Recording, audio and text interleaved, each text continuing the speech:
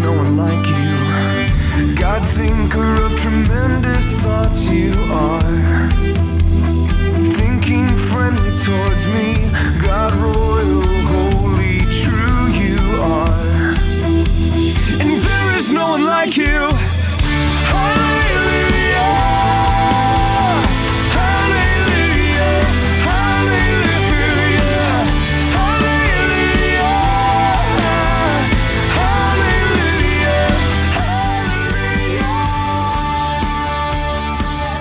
Welcome to Love Never Fails. In these last days, revival will come, but begins with our individual walk and personal relationship with Jesus. Let's join Brother John now. Good morning, ladies and gentlemen. You're listening to Love Never Fails with Brother John. You know, as we were getting ready to come in here today, I was just like everybody else. You know, the day gets started and the phone rings and something else happens, and everything just kind of seems like wants to come in on you. And it's easy to just throw your hands up, get frustrated or whatever, and then it's not like it stops. The phone keeps ringing, the messages keep coming, whatever it is, the whatever speed bumps are out there for today just come at you seemingly all at once. And so we got a late start this morning just because, people, 1,000,001 fires that you have to put out, if you know what I mean. And so as I was thinking about that this morning, because I usually like to start recording early in the morning, and that's when I'm ready. I've been praying, I've been talking to God, and I got up early this morning. I went to the grocery store because it's one of my daughter's birthdays, and I got her stuff to make for breakfast, and I got home, I started cooking breakfast, everything's good. And then 8 o'clock rolled around. It was like a faucet turned on. And the phone started ringing and text messages started coming and things that people, I don't even have to describe to you all of it, but you know what I mean. And maybe you're driving down the road and some guy's cutting you off, or some guy won't let you in, or you, whatever happens, whatever your situation is, and then you get delayed and all these different things come on, and next thing you know, it's 11 o'clock, 12 o'clock, 1 o'clock, and you're like, oh my gosh, where's the day gone? And I was thinking about that going, man, what am I'm not ready to record. I'm not ready to talk to people about God. I'm dealing with all these little itty bitty fires that, there's a scripture that says the little foxes, are what steal the harvest, steal the joy, steal the whatever. And it's like, man, I got invaded by foxes this morning. And, But I didn't let it steal my joy. And I was thinking about that. I was like, why? And I was talking to God just a little, and it just occurred to me some of the things that I've done to try to help me maintain my peace in those situations. Last night, I was driving home to see my family. It was because of my daughter's birthday, and I was just driving down the road talking to God, just telling him, why is it always got to be about money or clothing or a house, or why is it always seem transactional? And I just began to talk to God, and just next thing I knew, I was singing. And you can probably tell from my voice I'm not a singer, but I was just singing, and I was sitting there worshiping God. The sun was going down. I'm driving down the road and just singing this song that was coming out of my heart to God. And woke up this morning, just same time every morning, 5 o'clock hour, get up and just studying a little and listening to the word, and maybe sometimes I listen to worship. But then it's like 8 o'clock rolled around, and bam. And I have to chuckle because part of me is like, just walk through it. Just walk through it, get it over with, get it done, do what you got to do, stay on course, and, plow through. And I am one of those kind of guys. I just plow through. I solve problems, and I get paid to solve other people's problems in my business. And as I was going to record, I'm sitting there thinking about, what about people who maybe haven't spent years studying the Word or talking to God, or maybe you're not at that place where you're driving down the road just worshiping God like that. Maybe you're a new Christian. Maybe you've not really heard anything, or maybe you're in a place where there isn't a good church. Wherever you are in the world, I don't know your situation. God does. And one of the things that I always said to God is, and I remember praying this to God just maybe 10 or 12 years ago. I said, Lord, he was impressing on my heart some things he wanted me to do. And I said, Lord, I will obey, I will do it, but I cannot do what you're asking me to do unless you give me the ability to explain it and teach it to others. I don't want to be some out of touch, out of reach minister who doesn't understand, who says to you, for instance, I got a phone call last week from a friend of mine. And this is a young man that I mentored and got him going in his own business, and he's out there making it. He's making it happen. Has a beautiful family, and he grew up in the church. His dad was a pastor. But he said to me, he goes, John, I'm having doubts. I'm having serious doubts. I said, okay. And I'm driving down the road, so we're talking, and I just started to rejoice. He goes, what's wrong with you? I said, brother, I'm excited. He goes, why? I said, if you're having doubts, it's because the devil is testing you. He's checking you for the word's sake. He's trying to find out what you actually believe. And I said, and that's a good thing. That's just confirmation that you're really not as far off as you think you are. And he said this, and he goes, well, I mentioned to somebody else, and they said, well, there must be sin in your life. Of course, I laughed at that, because so many religious people will tell you, well, there must be sin in your life.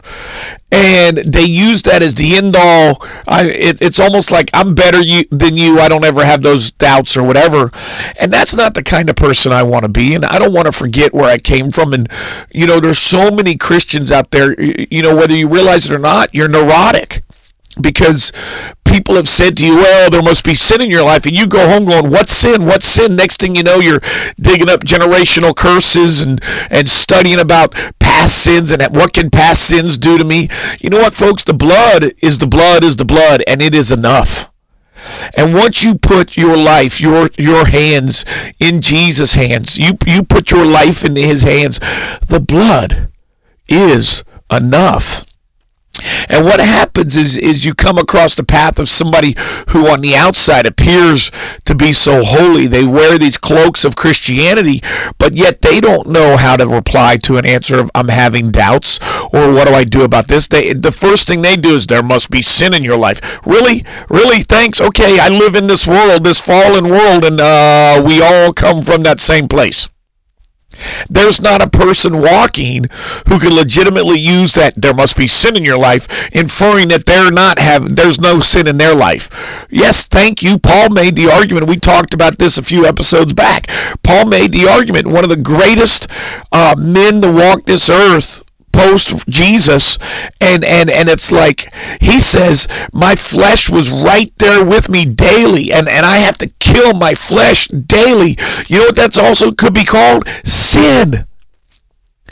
And so I really want to encourage you today, if you're in that environment where you're like, you don't know heads from tails, and you don't know what's going on as a Christian, and you're frustrated and you're worn out, and what do I do? What do I do? I don't think I'm hearing from God. I don't know how to hear from God. I don't want to go to church. People at church just think that I have sin in my life, but listen, there is a time and a place to check your life. There's a time and a place to be introspective and examine your life. It is a good thing to repent to the Lord from time to time for things. I mean, you can never go wrong with that. Anytime I'm in a service or I'm somewhere and I hear people praying the sinner's prayer, I pray it right there with them. But I don't go running to the altar every Sunday because I think I need to get saved again. No, I know that I'm born again. I have a confidence. I know because of his love for me. It's not because I have a date on inside of a Bible that says I was born again on such and such day. No, it's because there's a confidence in me, which is him, that lets me know, that ministers to me, that gives me that, as some people say in religious terms, blessed assurance, that I know I'm born again. You know, many of you, maybe you sit in church services and you hear people preaching, and next thing you know, they're doing an altar call and you feel this tugging at your heart. A lot of times what that is just bad teaching, because you don't need to be running to the altar to get saved again. What you need to be doing is interceding. That's the Holy Spirit trying to get you to intercede for the people that do need to go to the altar. Not always, but that could be what's going on. And so this morning, I just want to share with you scriptures. And one of the things, you know, I did years ago, and I got laughed at by some preachers when I told them I was doing it. And that is, I basically just started going through my Bible. I started in the book of Psalms, and I started going through the verses, highlighting all the stuff where it shows God's on my side. God loves me. God's in it for me. God has my back, whatever you want to say. And so today, I just want to start in the book of Psalms. And I just want you to listen to what God says about you. Listen to what God is saying about you. There's no reason for you to be excluded from what I'm going to read to you right out of the scriptures. And I just want you to be encouraged today to know that God loves you. He has a great plan for you. He has a great purpose for your life. And now, we've talked about this enough. I don't want anybody, if this is the one and only time you're listening to the show, to go, oh, he's just some love grace guy. Nope. I am the love of God guy because I'm becoming love. I do not see love as a single word. I see it as a person and a being. I know that agape is a noun because it's who God is and it's what he wants me to become. I know that agapeo is what I must practice on a day-to-day basis because that's what God demonstrated to me, that while I was yet a sinner, God demonstrated his great love for us. Love is not just some word that our English Bible uses over and over and over when it's translated from 32 other words. There is depth and meaning to this word love, and when you begin to grasp it, you begin to understand it, you begin to understand how much he loves you, it will revolutionize your walk, it'll revolutionize your home and your family and the people around you. And it will, as Paul said, become your greatest adventure in life. Everything in Christianity boils down to your love walk. Are you walking in love, and are you becoming love? For years, I studied the sons of God. I was all excited about, Romans 8:26, that all of creation waits with eager expectation for the sons of God to be revealed. And there's multiple scriptures concerning the sons of God. And I would search and search and search and search, and maybe there was this naive, you're going to be like Superman, or you're going to, but what it really is you're going to be like Daniel 11:11, where it says, and those who know their God, those who have an intimate, loving, knowing relationship with God will do great exploits. I don't want to be a Superman. I don't want to be a superhero. I want to be love. I want to become love. And that way, when I walk into heaven and he asks me, did you learn how to love? I can look at him and ask him, or hopefully he can turn around and say, look at all those you loved. But the point of Christianity is not to just have a birthday. The point of Christianity is not to just go to church and pay tithes and be coached every Sunday to have a great week. The point of Christianity is to become love. And the thing is because we don't major on that as a church, that's why the world mocks us, because everybody else knows it. The thing that separates Christianity apart from every other religion, there's actually two things. One, Christianity is completely and wholly supernatural. And the other is Christianity is the only one that can walk in divine love. The only one. Everybody else walks in phileo love, brotherly love, kindness, patience. But what we're talking about is not just kindness, patience, and doing good deeds. What we're talking about is agape love. And so, as I read to you today, understand, I'm not just reading to you to make you feel good. I'm reading to you because I want to encourage you and bless you. And I'm only going to read these scriptures that really edify. And I need to move this thing over here. Hopefully it doesn't get too loud. I'm going to move this over here and get this in the right place. I want to read scriptures to edify you and bless you, and we'll talk about them as we go. So let's just start right here in the book of Psalms, verse 1. Blessed is the man that walketh not in the counsel of the ungodly, nor standeth in the way of sinners, nor sitteth at the seat of the scornful. But his delight is in the law of the Lord, and in his law does he meditate day and night. So what he's saying is, if you're the person, if you're the man or woman that chooses to delight in the law of the Lord and his law, you meditate day and night. What is meditating? Meditating means to pray about, murmur about, talk about, to murmur to yourself about it. So when you meditate on the law of the Lord and you go, oh, does that mean I have to meditate on the 613 verses and the 10 commandments? No. Because we've talked about this when we did go look up our episodes, the Romans journey. We talk about this. Romans 13, Paul quotes the commandments, and then he says, but all of them are summed up in this one command, this one law, that you love and you become love. He uses both those words in that sentence. Jesus himself said, today I renew with you, in John 13:34, the original command. He used the word bosco. The word bosco means to renew something that always was. It was always there. It would be like going to check out a book at a library and you decide you want to keep it longer. You just go in and you don't have to give the book back. They just give you another stamp. Jesus on that day in John chapter 13:34 says, I renew with you today the original law that always was and always will be.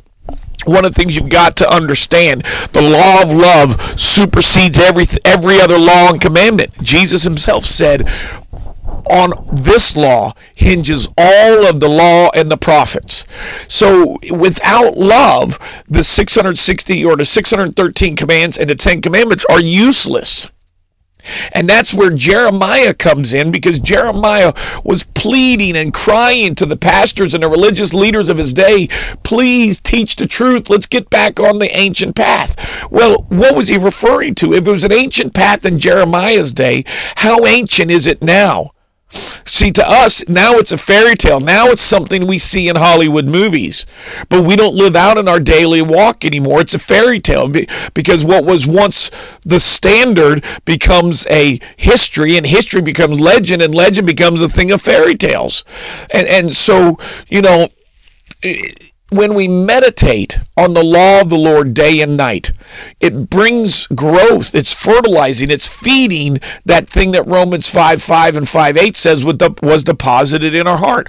What was deposited in our heart? Well, when you confess Jesus as Lord, he deposited a measure of his love in your heart, in your soul, in your inner man. So he says, but he who delights in the law of the Lord, what will happen? Well, he said in verse 1, blessed is the man who walketh not in the counsel of the ungodly, or in the way of sinners. Nor what sinners don't love. Sinners don't care about other people. Sinners have one thing in mind, themselves. The core to sin is selfishness. And so he goes on to say, but delights in the law of the Lord, and in his law does he meditate day and night. And here's what he says is going to happen to you. And you shall be like a tree planted by the rivers of the water, that bringeth forth your fruit in season, and your leaf shall not wither, and whatsoever you do shall prosper. Oh my goodness, have you been living your life beating your head against the wall? Why isn't this working, God? Is this as good as it gets? What's wrong with me, God? Why doesn't this work? How come it works for that guy and not for me, God? And what does he say? Well, first off, you need to quit looking at other people. Second off, you need to begin to meditate on the law of the Lord day and night. I remember the day I said, okay, I'll do it, God.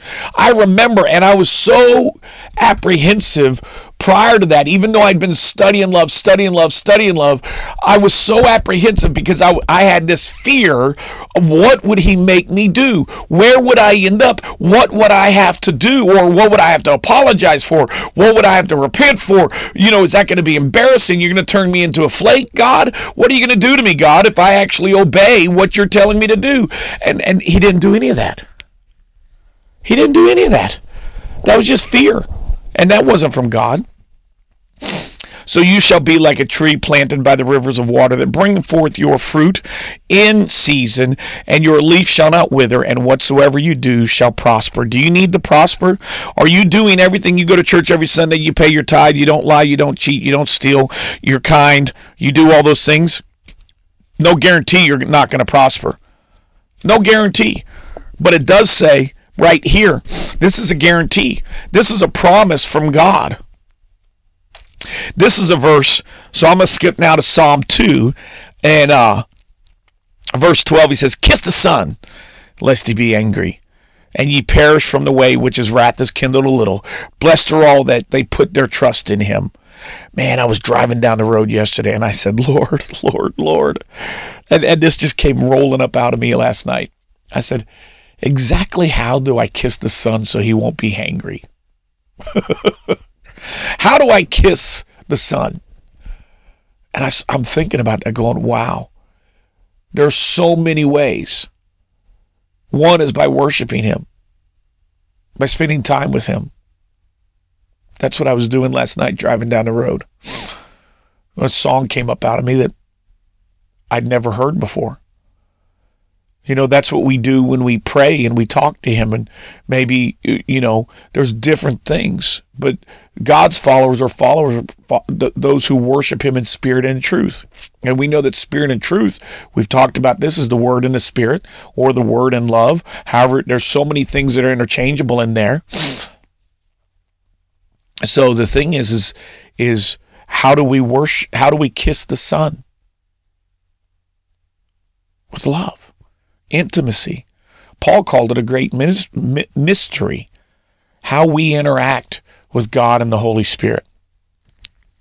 That's a good verse to meditate on as you're driving down the road. Listen to this verse. Salvation belongeth unto the Lord, and thy blessing is upon thy people. It's his salvation. Listen to this verse, Psalm 3:3. But thou, O Lord, art a shield for me, my glory and the lifter up of my head. I cried unto God with my voice, and he heard me out of his holy hill. I laid me down and slept, and I waked, for the Lord sustained me. I will not be afraid of 10,000 that have been set themselves against me. You have nothing to fear. You have sleep the peace of kings when you're running with God, and nothing to fear. But know that the Lord has set him that is godly for himself, and that the Lord will hear when I call on him. Do you strive to be godly? Do you strive to walk in love? The whole thing about being godly is it means to act godly like God. How does God act?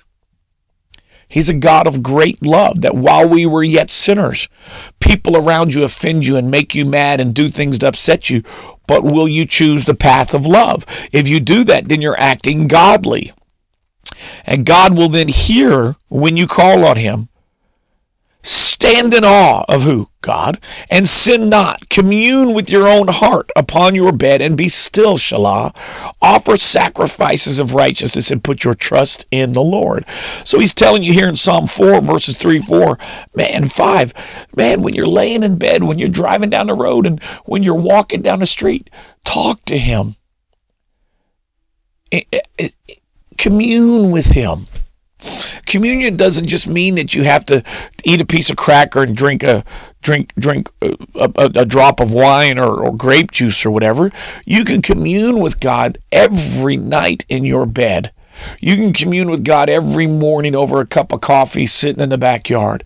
You can, as a kid, I used to climb or go all the way in the back of the fields and sit on what we called the pond hill. There was a hill at one side of the pond, and I'd sit there and I'd look off where I couldn't see any houses, just woods and pastures, and I'd just talk to God out there.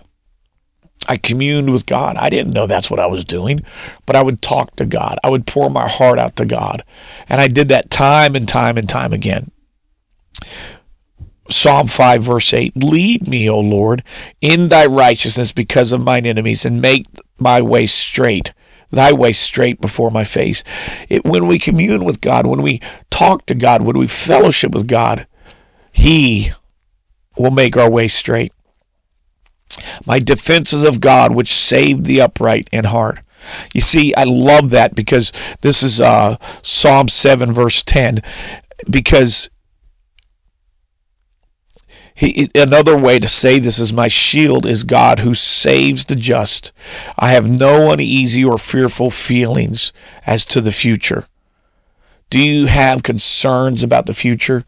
Do you have fear about the future? You know, right now, this is such a great verse. Let me read that again. My defense or my shield is God, which saveth the upright in heart concerning the future. What an incredible verse for right now when everybody is claiming Antichrist this and Antichrist that, and the blood moons and this and that. And listen, I study all that stuff. I pay attention to all that stuff. I mean, I understand that this whole battle is between this God's seed and devil's seed. That's the promise that was made. Jesus or God himself said in Genesis after the fall, he said it'll be between your seed and his seed. And so the devil has his own seed. God has his seed. And when we become born again, we become God's seed.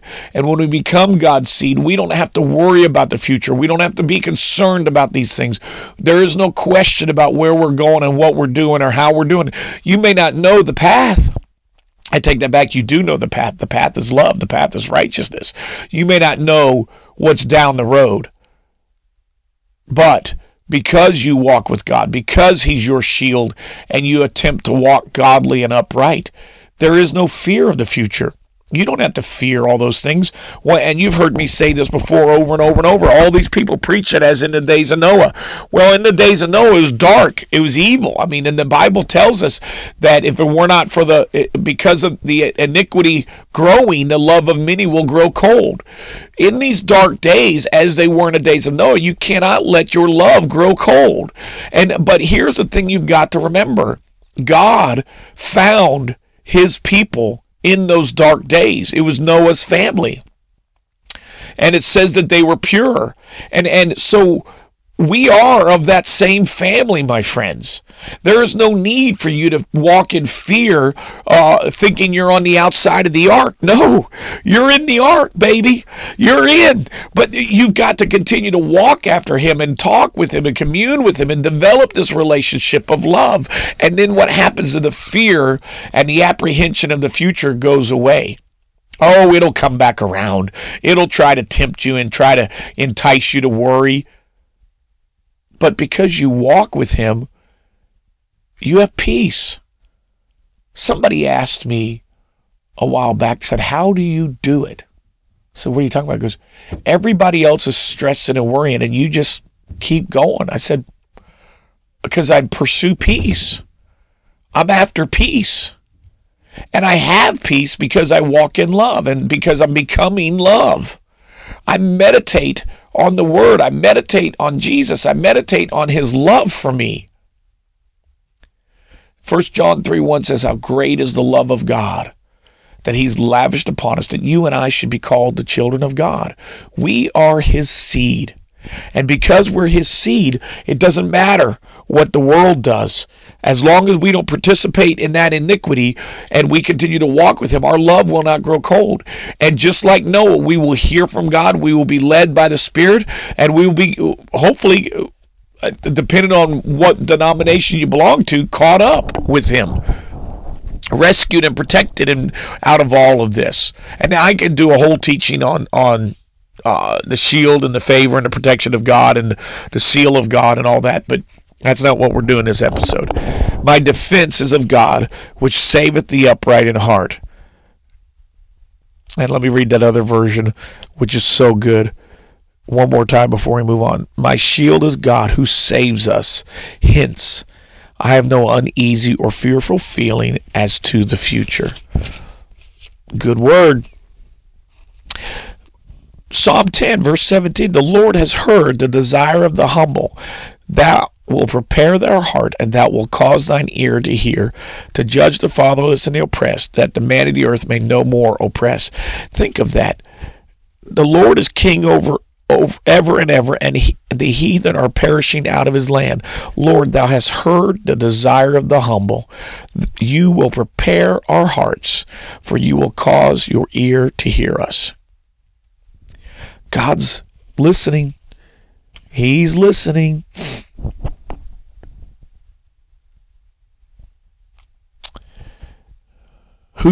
Lord, who shall abide in thy tabernacle? Who shall dwell in the holy place?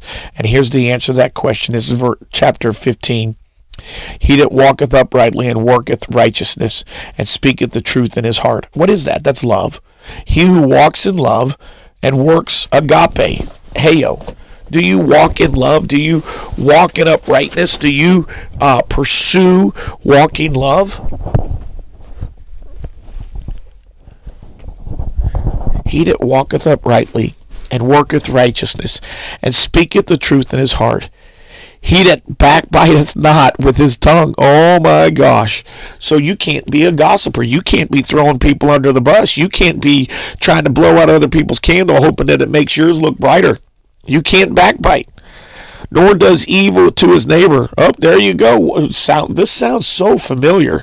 So familiar. Nor does evil to his neighbor, nor taketh up reproach against his neighbor, in whose eyes a vile person is condemned. But so he's talking about what kind of person doesn't know God, that doesn't have the protection of God, or who will not abide in the tabernacle. Jesus said, if you abide in me, I will abide in you. And my Father and I will come and make our home within you. He said that in John. So what kind of man qualifies for Jesus to abide in us and for us to abide in him? You know, when I heard that verse that he will make a home in me, I said, I want that. I want that. What do I have to do, God? What do I have to do to become the home of Jesus, God, and the Holy Spirit? And he's telling you right here in Psalm 15, he that walketh uprightly and worketh righteousness and speaketh the truth in love. You know, really, that boils down to the great command. If you walk in love, you will walk uprightly. Because people go, well, Brother John, you know, that's talking about not sinning. Okay, one, quit focusing on sin. See, part of the problem in the world and in the church is that those of us cloaked in our Christianity are so accustomed to speaking sin all the time. We attack sin. We're going after sin. We go after all this, but what we're really doing is regurgitating and reprogramming the mind that sin is powerful, that sin has a place, because when we're always looking for sin, we're glorifying it. We're promoting it. Or, as some people have said, we're sin conscious. You can't be sin conscious and abide in God. You have to be humble. But how do you humble yourself? You repent and you turn to God and you endeavor to walk upright. You endeavor to walk in love. But too many people are so sin conscious that when something in your life isn't working the way it's supposed to, whatever that may be, they immediately go to the whole sin consciousness thing. But that's not what God is saying. God says, he that walketh uprightly and worketh righteousness and speaketh the truth in his heart. He says that if you walk in love, God will abide in you. That's basically what that says. And then he gives you a description of those who will not abide in God. He that backbiteth not, Or actually, he's saying he that does not backbite with his tongue, nor do evil to his neighbor, nor take up reproach against his neighbor. I was reading that wrong, wasn't I? So you cannot backbite. You cannot gossip. You cannot throw people under the bus. Why? Because how you treat others matters. You got to remember this always, friends. He's not just your dad. He's their father. And he will come to their defense. And if you're constantly backbiting and talking and gossiping and throwing people under the bus, but then you need help, God's going to, listen, he's a just God. He's a just God. You cannot go around destroying other people and then turn around and think that God's going to bless you. Because whether you want to believe it or not, this Christianity thing has rules. Yes, he loves you with an unconditional love, but once you become born again, at some point, and Paul makes this argument, you have to begin to grow and act like your father. You can't keep drinking milk. You've got to begin to act like your father, which means there's no gossip allowed. There's no backbiting. You don't throw people under the bus. You don't destroy other people. One of the things that I find so despicable is when people come in and bend the ears of leaders, and slowly but surely they manipulate in order to make other people look bad. And then what happens? Then they come in and they set their wares, they put their things in place, and they slowly begin to run off the good people.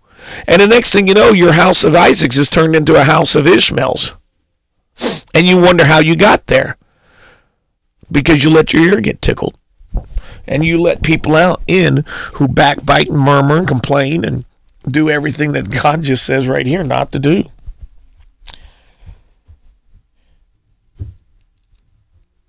You know, one of the things he says, does not take reward against the innocent. He that does not these things shall never be moved. I know of a pastor who, a person was running from abuse, and her children had to run, and it was an evil situation, and the pastor turned her in for the money. Not long after that church burned to the ground. You know, I mean, even pastors do that. They look for the reward of money instead of who's innocent. You know, and there was a day and a time when you went to the church, and if you were innocent, you could trust them, and you could find sanctuary there. But you can't hardly do that anymore in this world, because people care more about money than they do protecting the innocent. Listen to this first. Keep me as the apple of the eye. Hide me under the shadow of your wings.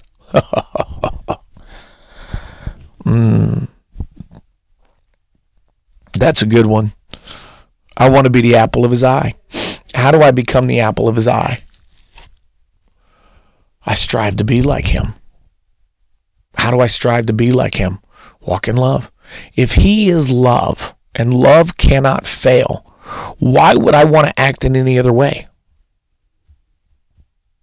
Why would I want to act differently?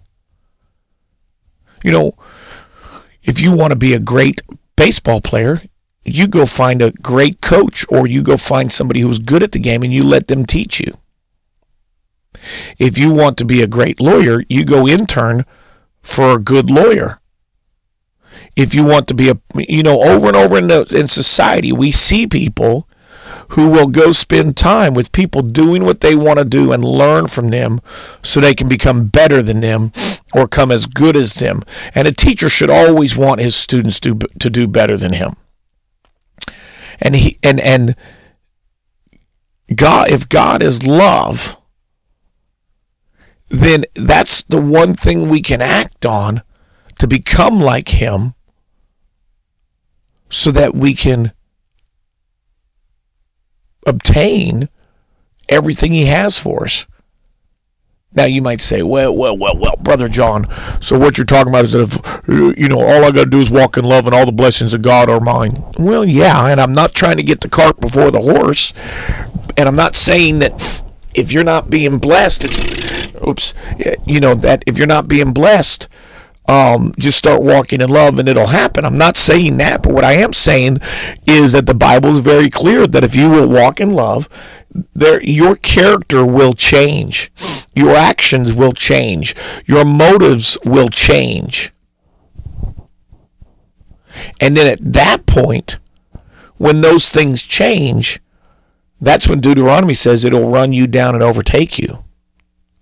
And you will not be able to contain it. Why? Because maybe, God will let you believe anything just to get you started.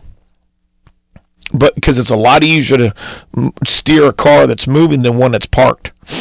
And some of you, well, I don't know if my motives are, well, just get in and start practicing.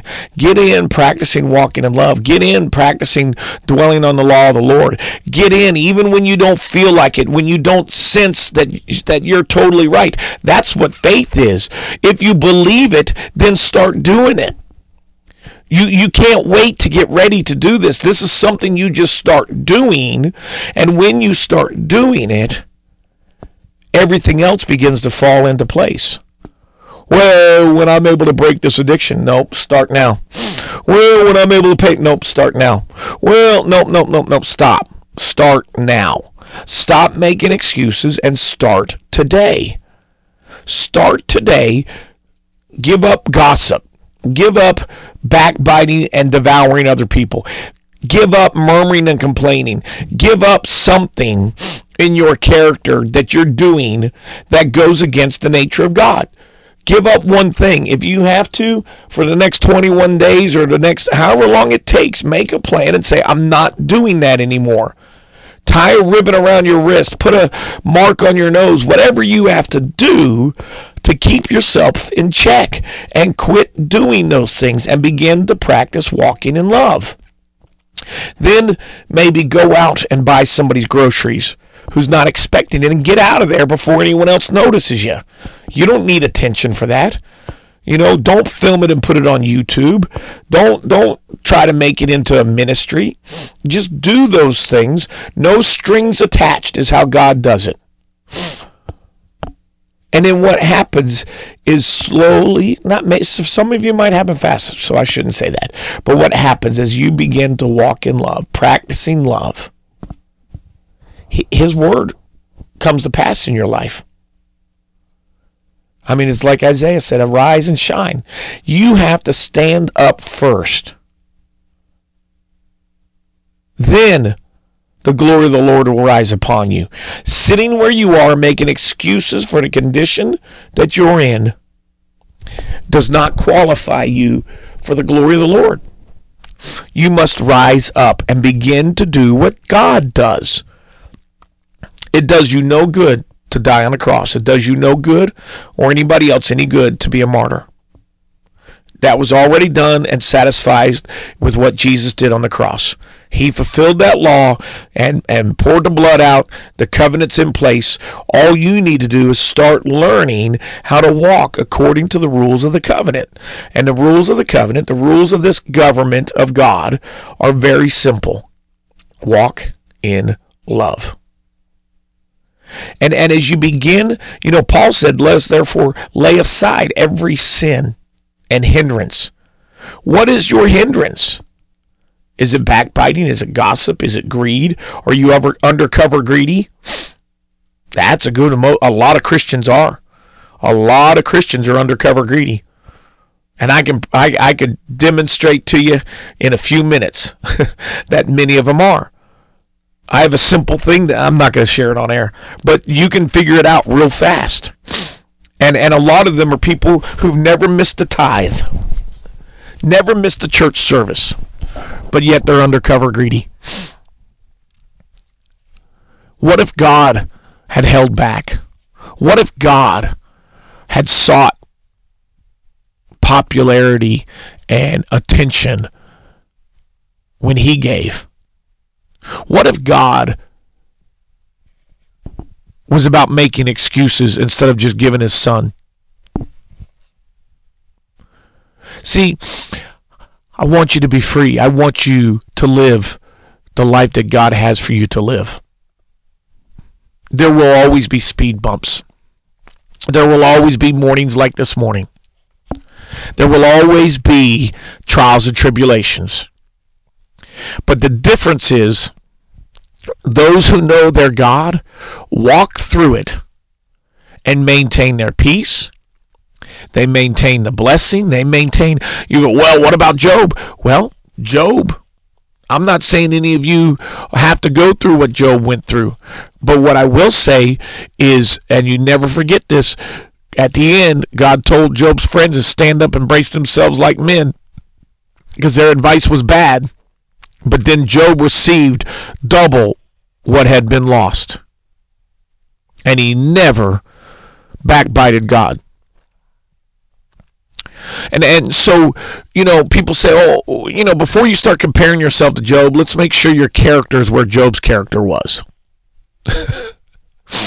I'm sorry. I know I'm being a little hard. I'm being a little harsh. But, so many of us, we go to church on Sunday morning, we hear all these promises, and then we go back the next Sunday and hear a whole new set of promises.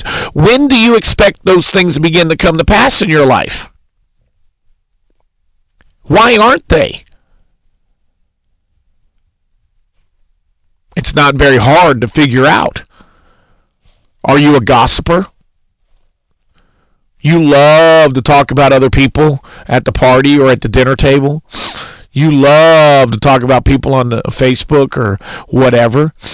Do you need attention for everything you do? Do you need everybody to know who you are? You're not going to be blessed. Oh, you might be successful by worldly standards for a time being. You won't remain there.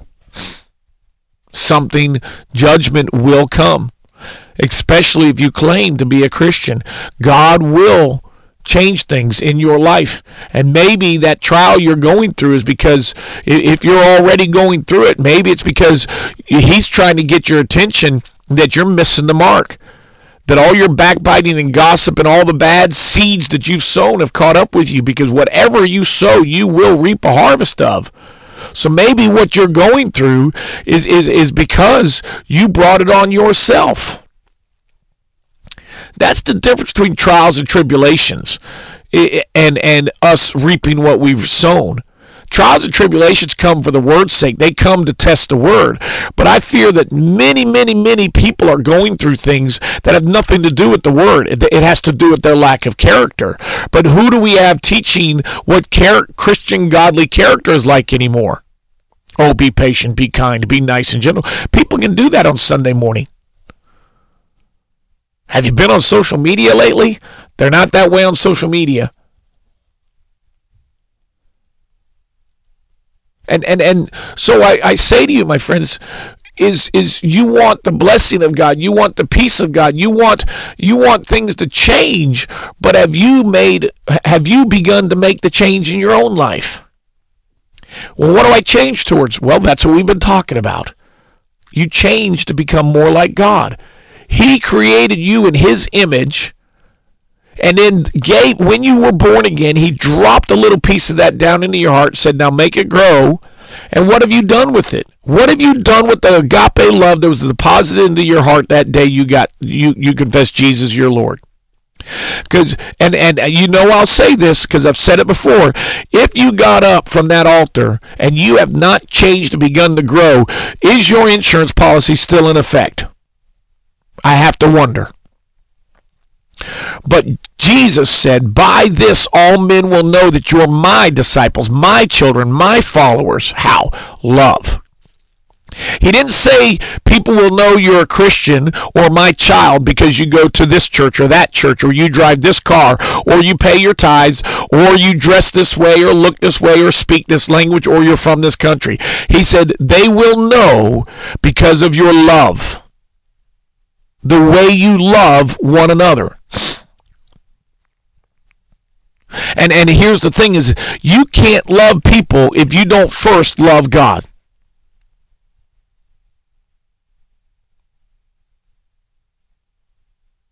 But you've got to start somewhere.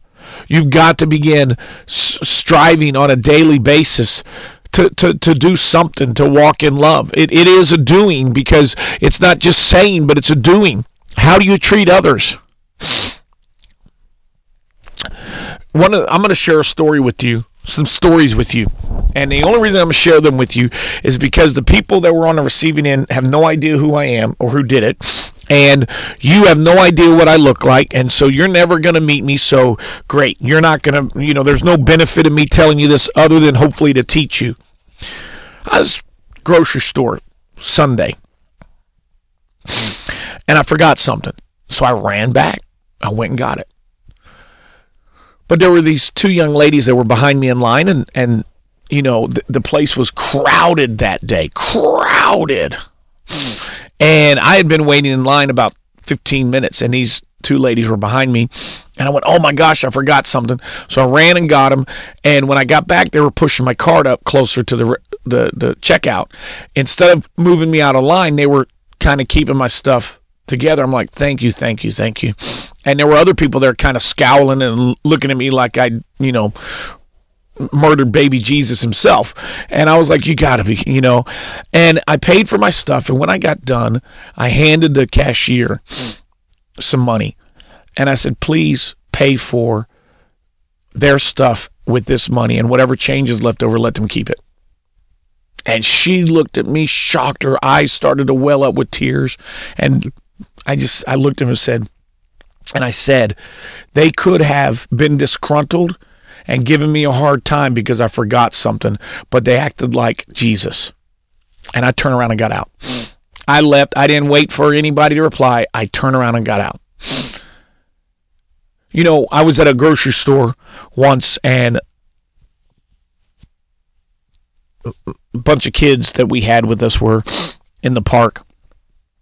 And I went in to go get bread, peanut butter and jelly, and some chips or something. And when I went in, there was an older man and a younger man behind him. And the younger man looked like a gangster. And he was obviously trying to intimidate people. And I'm in front of them and doing my thing. And clear as day, I just knew. I was like, oh, man, I've got to pay for their stuff. And I do. This is something I do quite often. And so I kind of hung around the register until I paid for my stuff, hung around the register. And when the man went to pay for his stuff, I reached over and I swiped my card and I paid for his groceries. And he goes, what are you doing? I said, well, Jesus told me to pay for your stuff. I said, appreciate you. Hope you have a great day. And Jesus loves you guys. And when I said that, I looked right at that young wannabe gangster. And his eyes were wide open and in shock. And I got out of there. And it's funny because, I had a waitress one day who, she wasn't great. There was nothing about her that made her stand out. But I was sitting there drinking coffee, and there was a little bit of a crowd with us, just family and friends, and I knew, I said, oh, there it is. And all I can tell you, it's a leading of the Spirit that we'll teach on some point. But as you do things like this, it'll come out of you. And do you know, I said to her, what's the biggest tip you ever got? She said, $50. So everybody at the table who knew me, they knew what was about to happen. My kids start laughing. One of my kids even goes, okay, you're about to get the biggest tip you've ever got. One of my kids said that out loud. I gave her $100 after I paid for the meal. She began to cry. The restaurant was closing. It closed at 2:00. It was a breakfast place. And she began to tell us how she needed this, she needed that, she needed this, she needed that for her newborn. And the $100 was going to be enough to help her get all of that and not put her behind. And I, praise God. And I tell you, friends, that over and over and over, we do things like that. Why? It's just money. Am I rich? No, I'm not rich yet.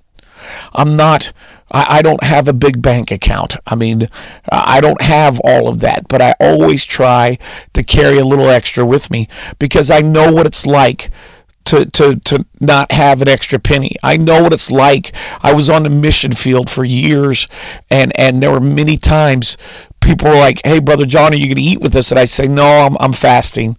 And I never wanted to tell them that I didn't have money that I couldn't afford to eat. And there was I was in one country in Southeast Asia for several months and only had $200 the whole time I was there.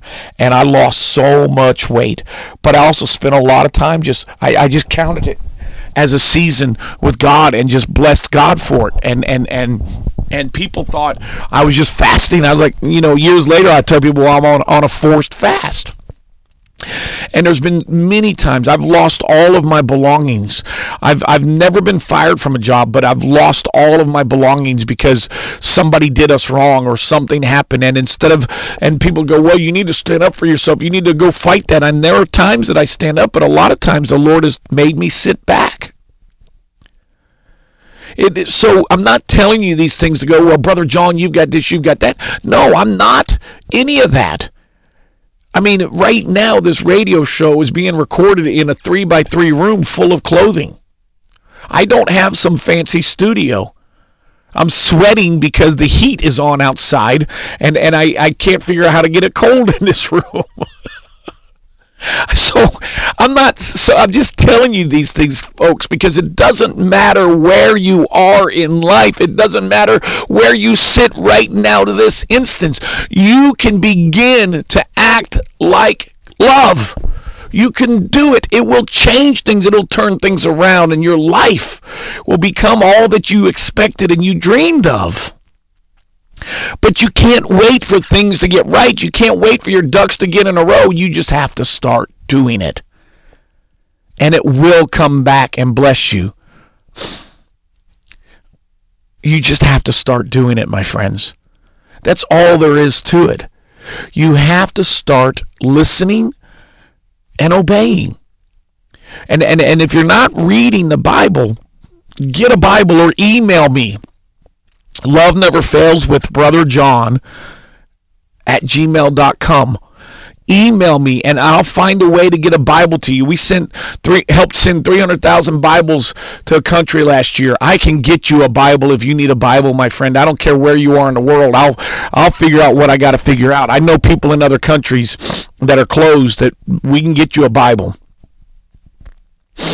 So if you need help, ask. And that applies with God too. If you need help, ask God. But you've got to start doing what you're supposed to be doing. And that is, you're supposed to start walking in love. All of the law, all of the prophets hinge on this command that we love one another. And sometimes that means you do things that nobody else can make heads or tails of. But you and God do. And when it's you and God, you cannot fail. So listen, we love you. We appreciate you. I hope this has been encouraging. I think we'll probably just pick up with this on the next episode. But I really, really, really, truly appreciate you. We love you. And remember, Jesus loves people and love never fails. Thank you for listening to Love Never Fails as we pursue revival. Remember, Jesus loves people and love never fails. For more information on Love Never Fails and ministry events, please email us at loveneverfailswithbrojohn@gmail.com. That's Love Never Fails with BROJOHN@gmail.com.